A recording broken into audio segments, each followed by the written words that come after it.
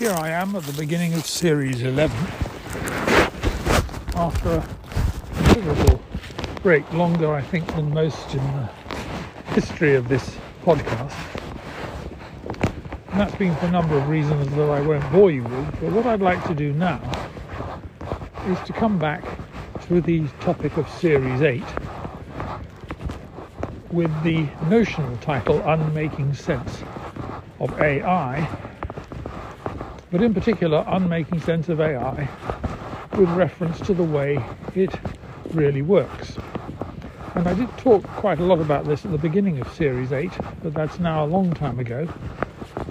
But if you're interested in what I thought a few months back, Series 8 is to be recommended. It's 100 episodes, and some of the things are not quite right, but then that's the risk of doing podcasts on topics because you're interested in them rather than because you're an expert. And so this is, I feel I'm going to call it Series 11 Episode 0 really, because I'm not going to say very much about the substance of the series, 11 or 12 episodes of which I've already recorded but not published, because I just wanted to say something about the background.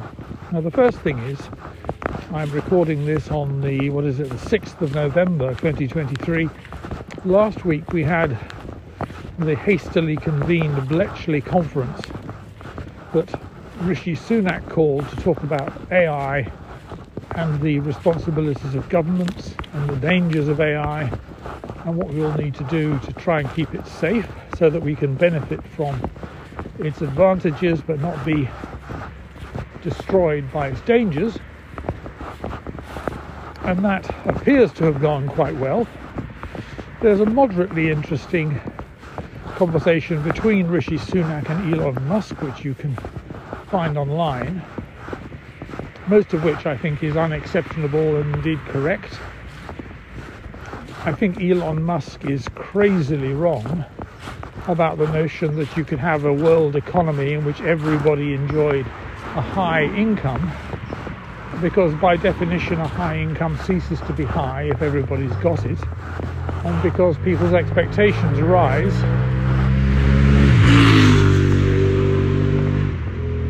It's a motorbike, as you can probably hear.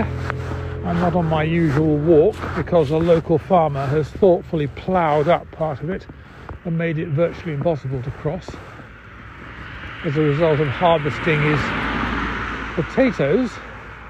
So now I'm on the main road, as you can probably hear. So there was Bletchley last week, and then later on in the week, after having got to grips for several weeks with the Llama implementation of large language models that we owe to the Facebook Meta group, Llama is now in its second phase, and it thinks it's a challenger to the GPTs produced by OpenAI. I'm not sure it really lives up to that, but it's very interesting, and of course it's open source and it's free. So I learnt about that a few weeks back and got to grips with that fairly successfully, at least insofar as I can make it run and I can do things with it. And then I think it was last Thursday I discovered that somebody had done a video equivalent. I beg your pardon. Correct myself. An image equivalent, so you could give the program a picture, a photograph, well, anything visual, and it would give you a description of it. So I made that work and had an interesting time with that for a few hours. And then I discovered that there is another version that operates with video, so you can dance around in front of your laptop's camera and it will describe what you're doing.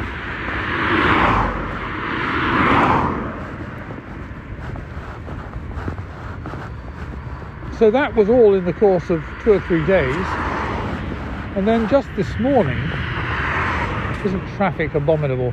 Just this morning I discovered that there is also a version of the video thing that allows you to talk to it using Whisper as well. So it's been 4 or 5 days of very rapid change, and as a result I thought, well, things are changing very fast, I should restart the podcast. And although I'm going to be talking quite a lot about mathematics, I think what I should really say is that the mathematics that you need in order to do AI, even in order to understand AI, isn't that advanced. It's roughly at the level that you would expect a decent school pupil to reach by the time they were leaving school. Having said that, the mathematics that you need in order to justify, prove some of the results, some of the methods that are used are a rather different matter, and they do require some pretty advanced mathematics, and I'm not going to be talking about the justifications very much. Instead, I want to talk about how AI is actually done, and one hopes cast some light upon it, and in the process of casting light, I think also unmake the sense that we have of it. Now, I'm conscious that I may simultaneously unmake some of the sense that we have of our own intelligence, because as I said right at the beginning of Series 8, one of the enormous challenges that AI presents us with isn't that we say to ourselves, well, if that's all AI is doing, it's not really intelligent, is it? And then we find that what that really implies is that that's all AI is doing might be all that we're doing, and that therefore we're not so intelligent either. That is at least a thought, as you might say. So the series will begin with episode 1, not including this one. And episode 1 I will deal, or start to deal, under the general heading of what comes next, with what I take to be the absolutely central process that AI addresses and to a very large extent solves, namely, if somebody gives you a sentence or even a sequence of numbers, how do you decide what comes next? Because that's what we're doing all the time. We are in a certain stage in our lives. We may be in a good or a bad state of mind. We may be in a good or bad situation physically, in health or environmental terms. And yet, nevertheless, we need to solve the question, or answer the question, what comes next?